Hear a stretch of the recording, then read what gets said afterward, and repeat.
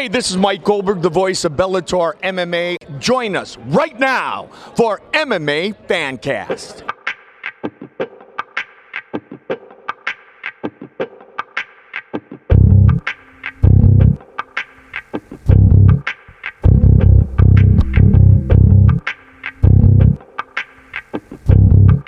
I'm just a violent individual.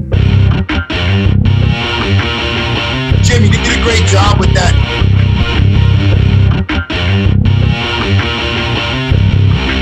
5, 4, 3, 2, 1, 0. All engine running. Liftoff. We have a liftoff. You're listening to MMA Fancast. Here are your hosts, Jim Mooney and Luke Payson. Today on our show, we are joined by William Tucker, who just improved to 4-0 as an amateur at 135 in a great fight for Cage Fury Fighting Championship. A little over a week ago on September 21st, he fought for Cage Fury Fighting Championship. William Tucker, welcome to the show. Thanks for having me, Luke. It's great. It's great to have you on the show today. Congratulations on staying unbeaten as an amateur and climbing to 4-0. You fought a tough guy who was actually on a 6-fight win streak and was 6-1 as an amateur, and you finished him in the first round. So congratulations on a great fight. Thank you, man. I'm just a product of my coaches and my teammates' hard work. So, well, let's start in with that. Obviously, it's always great to look at the fact that you might fight in a cage by yourself, but no fighter is by themselves. They bring their gym, their team, their coaching, their conditioning in with them. So start there. What are your main gyms or gym, and who are your main coaches and training partners? Start off right with kind of your foundation as a fighter. So my main gym I train at is Extreme Evolution, or EEFC for short. And I train at Renzo Gracie, Philly. My coaches are Daniel, John, and Mike. And my main sparring partner is Kenny Richmond, Pat Sabatini, and a couple other guys, man. But when us three in camp, we usually spar with each other the most. So sure. I got a couple of hard guys in there to do. Absolutely. If our listeners don't know, I knew the name Pat Sabatini. I know him, and he is a real huge stud, 145 pro champ for CFFC. Yeah. He was supposed to fight on your card. Unfortunately, his fighter didn't make it, and so it got canceled last minute. But he's an absolute beast, and I think he's at the point where Pat needs to be in the UFC, and hopefully that'll happen soon. So best wishes to him. And clearly one of the things that you're pointing out is that your camp matters. Had you ever trained anywhere else, or is this the first gym you trained at? No, EFC is the first gym I ever trained at. And, yeah, like you said, Pat should be up there soon, man. Yeah. He gives me the most trouble in the gym. So my training camps are just brutal with that guy in it. So, well, absolutely. And let's talk about that. You know, as an amateur, you were 3-0. And you agreed to take a fight with a guy who was 6-1 and had lost his debut, but other than that was on a 6-0 streak. So where does that confidence come from you as a fighter and your coaches and your teammates to say, yeah, we're going to take a guy that as an amateur, 6-1 is a pretty good record. Obviously 3-0 is great, but that's a bit of a step up in level of experience. So what made you say yes to that fight? Yeah, just shout out to Zach Kings, man. He's a good fighter. He's a great grappler. Just the pace and the work we put on the mat. Like, I get everybody that I step in there with respect, and I don't know, man. Just the training partners, man. They just get me ready. I get beat up and go through the most adversity in the gym, so we always prepare for anything. Well, you definitely are, and it showed. You got a first-round submission late in the first round with a guillotine. Walk us through, sort of as an after-action, you know, now that it's done and it's been a little over a week, walk us through that finishing, whatever led to that finish. Walk us through that finishing series there at the end. It was about maybe 15 seconds to go, under 20 seconds to go in the first round. What led to that guillotine? So me, one of my jiu-jitsu coaches, Brett Linebarger, and Daniel Gracie been actually working that guillotine for a while now, like 4 months prior to us even getting this call for the fight. So I already had in my mind I wanted to get a submission win because I got 2 other finishes. I got TKO and a KO. So I wanted to show some adversity. And I know he's a grappler, so it looked good. He's a really great grappler, actually. So I already had in my mind, like when I got the call for the fight, that I wanted to get a submission. And just so happens, like the last 10 seconds of the fight, I think he shot like really low on my ankles. And I just saw my opportunities, hopped on that neck, got the finish. Yeah. Well, that's a great mindset for you to have, William, is that something that I bring up a lot on this podcast is that MMA is its own unique sport. It's not kickboxing where obviously you're limited to strikes. It's not pure wrestling where you're limited to grappling, and it's not jiu-jitsu where you're limited to like a sub-only situation. What's very important with MMA is that you're well-rounded. And I think sometimes we hear that said, but what you're talking about is in your amateur career, focusing on getting well-rounded. Obviously, a KO is wonderful, TKO is wonderful, and so is a sub, and so is the ability to win by decision. You know, those are really the 4 main ways of winning. And I think in MMA, it's important to be able to do all of them, so that way, particularly if and when you go pro, you're not uncomfortable with knowing how to put somebody in a submission, right? You don't really want your first submission win to come by pro. If it does, it does, but you'd rather develop as an amateur. So that's a great attitude to have. Speaking of developing as an amateur, it's important for our audience to know your amateur debut fight was February 2018. So you're still under 2 years as far as when you went pure amateur. How long before February of 2018 did you train for MMA? Like, what led you to take that debut fight? And then obviously in under 2 years, you've had 4 fights, 4 big wins against good opponents, and you're really setting yourself up well. So take us back to a little over 2 years ago. What started you training? What led you into training? How long did you train before that first fight? So we actually started like MMA. I always wanted to do boxing and like contact sport like as a kid. Sure. And I'm the only boy and the baby, so my mom never really let me. And I was in my last year of high school, 18, had a job, and I was just like, let me Google MMA gyms by me. Like, I'm old enough, I can sign myself up. And ESFC was like probably 10 minutes from my house. Went, signed up, fell in love with it. I wasn't really fully committed. I was just doing it to do it. I was doing some other stuff I shouldn't have been doing on the street. Almost lost my life. So that really pushed me to actually go in there and do my best and actually try. So that happened. And I trained for like a year and a half. But like I actually tore my TFCC, my left wrist. So it pushed my my first fight date back. So I had to take like 6 months off. Got back into the gym, back to the swing of things. I was actually still training because my coach, John's a little thrown off. So I was training in a cast, still in the gym sparring, like Jeremiah Wells in a cast with one hand. And that's never a good idea, standing in front of that guy, man. So, yeah, I trained for a year and a half before I took that first fight against what's his name? Peter Gorecki. Won that fight by unanimous decision. Yeah. And that's actually another thing to point out, that your debut fight was a decision. All the other fights since, the 3, have been finishes, as you said, a KO, a TKO, and a sub. So, and I do think for your first fight, as much as everybody would want, a 10-second knockout for your first fight in MMA, because it is such a variety, I think a decision in your first fight is actually kind of a good thing, because it gives you a lot of mat time, gives you a lot of cage time, particularly when you've never had sort of that background. So you didn't wrestle or do anything of that in high school? I wrestled for 2 years, but I wasn't really good. I was pretty mediocre. Sure. I had I wouldn't say bad wrestling coach. It wasn't really focused on me. Sure. And like as a team aspect. So I was just there to do it. Sure. I really say, one of the that my wrestling has grown since then. Sure. That the first fight I watched. We go to my first fight and then watch the rest. I feel like I've definitely grown since that first fight. I actually set my feet now and actually throw instead of just touching people with combinations. So I've definitely learned for each fight.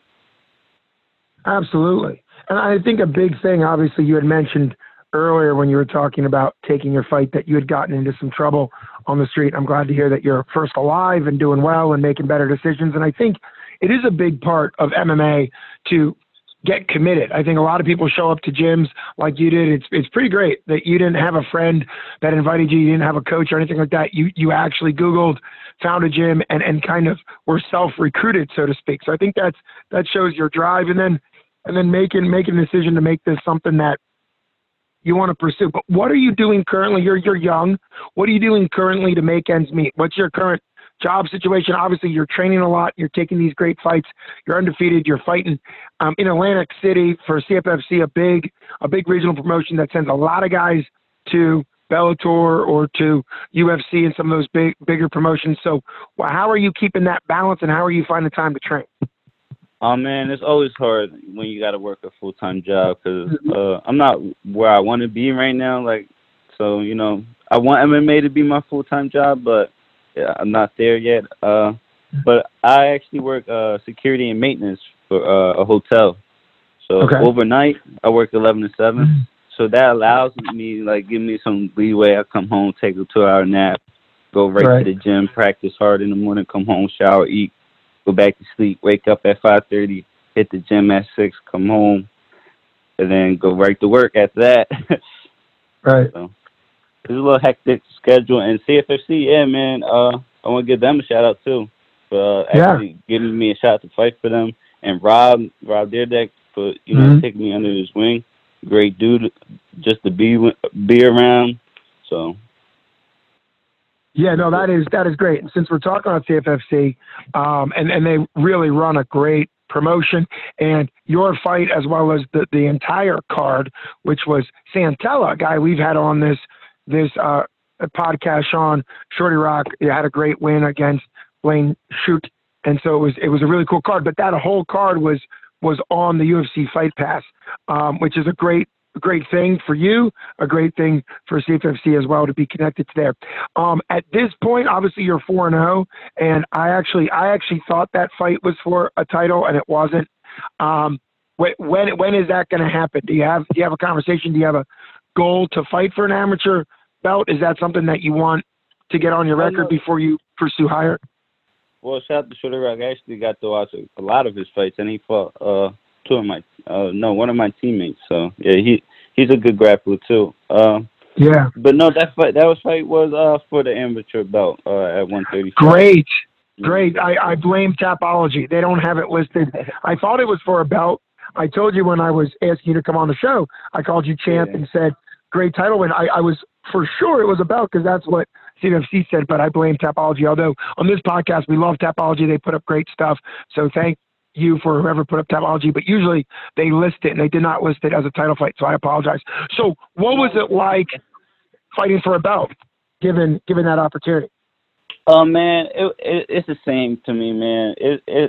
I won't feel it till I get that UFC type fight. Like this is what I want to do. This is how I want to feed my family. I'm actually about to have a son in a couple of weeks. Congratulations! Wow. Thank you.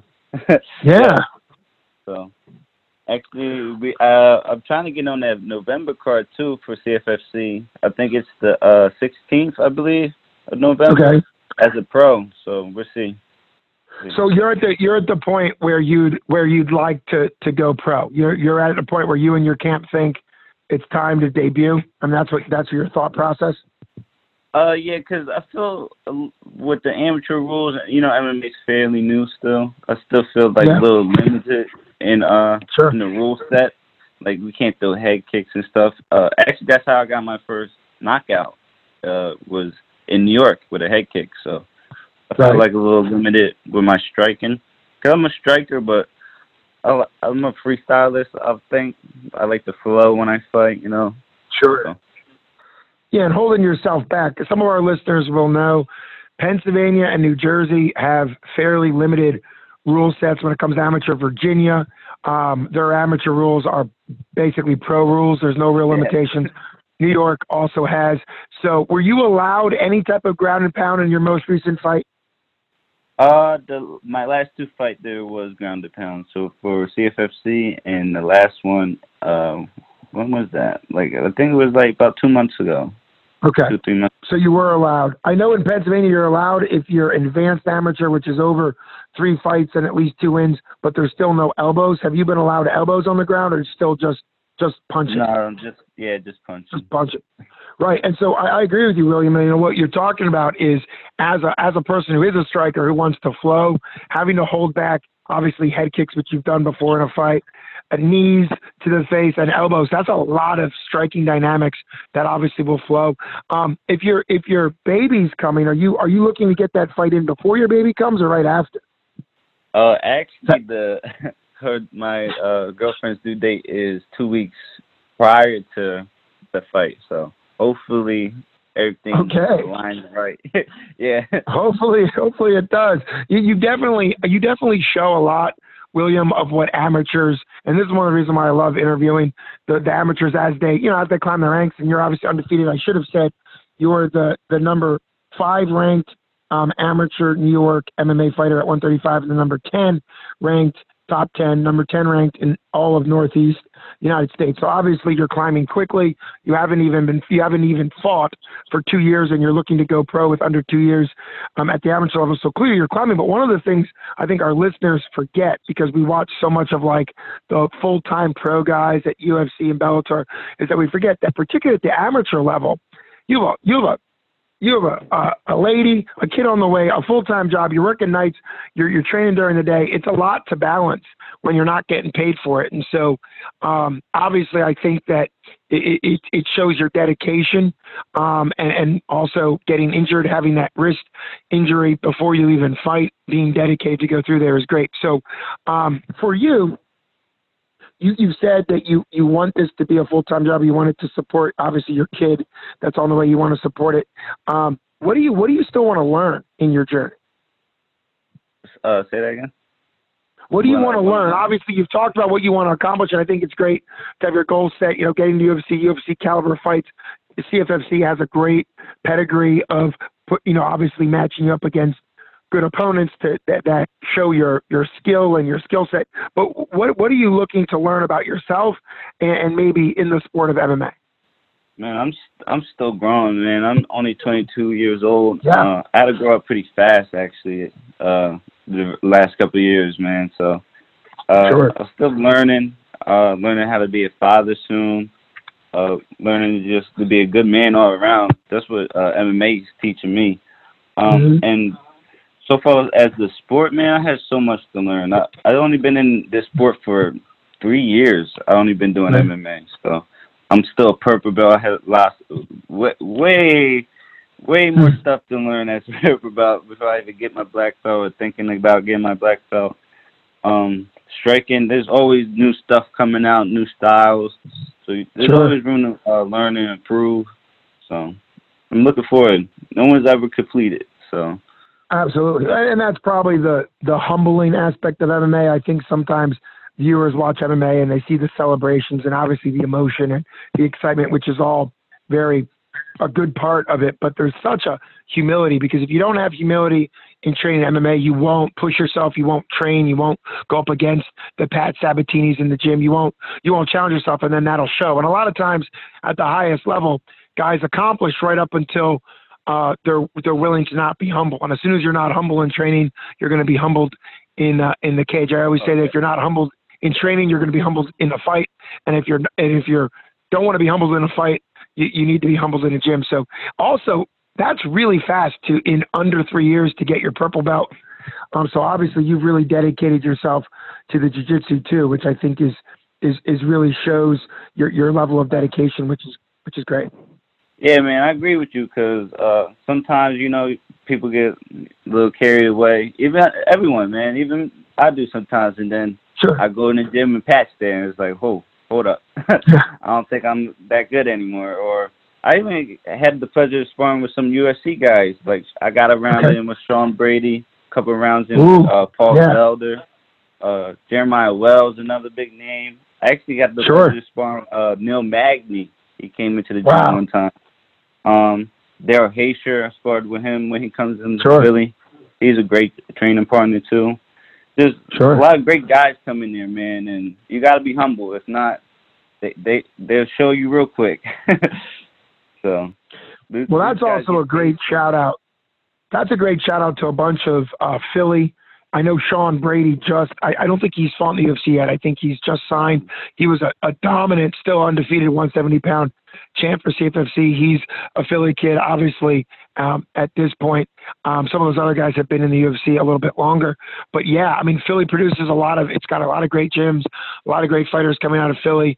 And you're absolutely right. I think a big part of you as a man, and congrats again on becoming a dad, but you as a man is having a baby is going to humble you. You're never going to, it's incredible what a 10-pound little screaming child at 3 a.m. Well, you'll be at work, I guess, but at some point, a little child is going to humble you just in the thing of life. But to quote a guy that actually just made a huge UFC splash and is a local Pittsburgh fighter from where I'm based out of, Kama the Death Star Worthy, who just a couple weeks ago flew out to California and got a huge knockout of the night bonus and big underdog win on 3 days' notice. It was a great story. But anyhow, he recently had a baby during his last couple title fights for 247 Fighting Championships. And he was saying, and I think it's a great thing to point out to you, he was saying that it's made him better because he realizes that everything in life that makes him tougher and stronger will help him in the cage.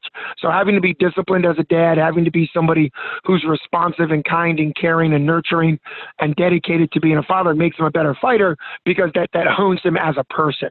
And that's a great attitude to have as you're walking your young kid, as you're walking towards becoming a father, that even on the days where the little baby might be challenging, it also builds you up as a person, which is the only thing you can really do in life, is grow yourself as a person. Well, William, obviously it's been great having you on.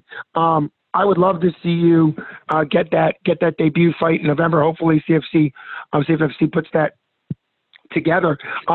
How do you want to end this? Do you want to end it on thank yous? Do you have shout outs that you want to thank people? Obviously, I think we're going to look to have you back on the podcast either right before your pro debut or maybe right after your pro debut. So it's been great having you. Let's end it on you giving shout outs to people you want to thank. Yeah, just real quick, I agree with you though about that last thing you just said. Sure. Pushes you to do better because I grew up in poverty. I was homeless before. Yeah.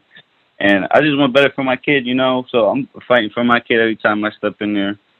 And my girlfriend, my family, doing it for them. And I just want to give a shout out to my teammates, my coaches, John, Mike, Daniel Gracie, and Rob and CFFC, man. So hopefully get me on that card in November.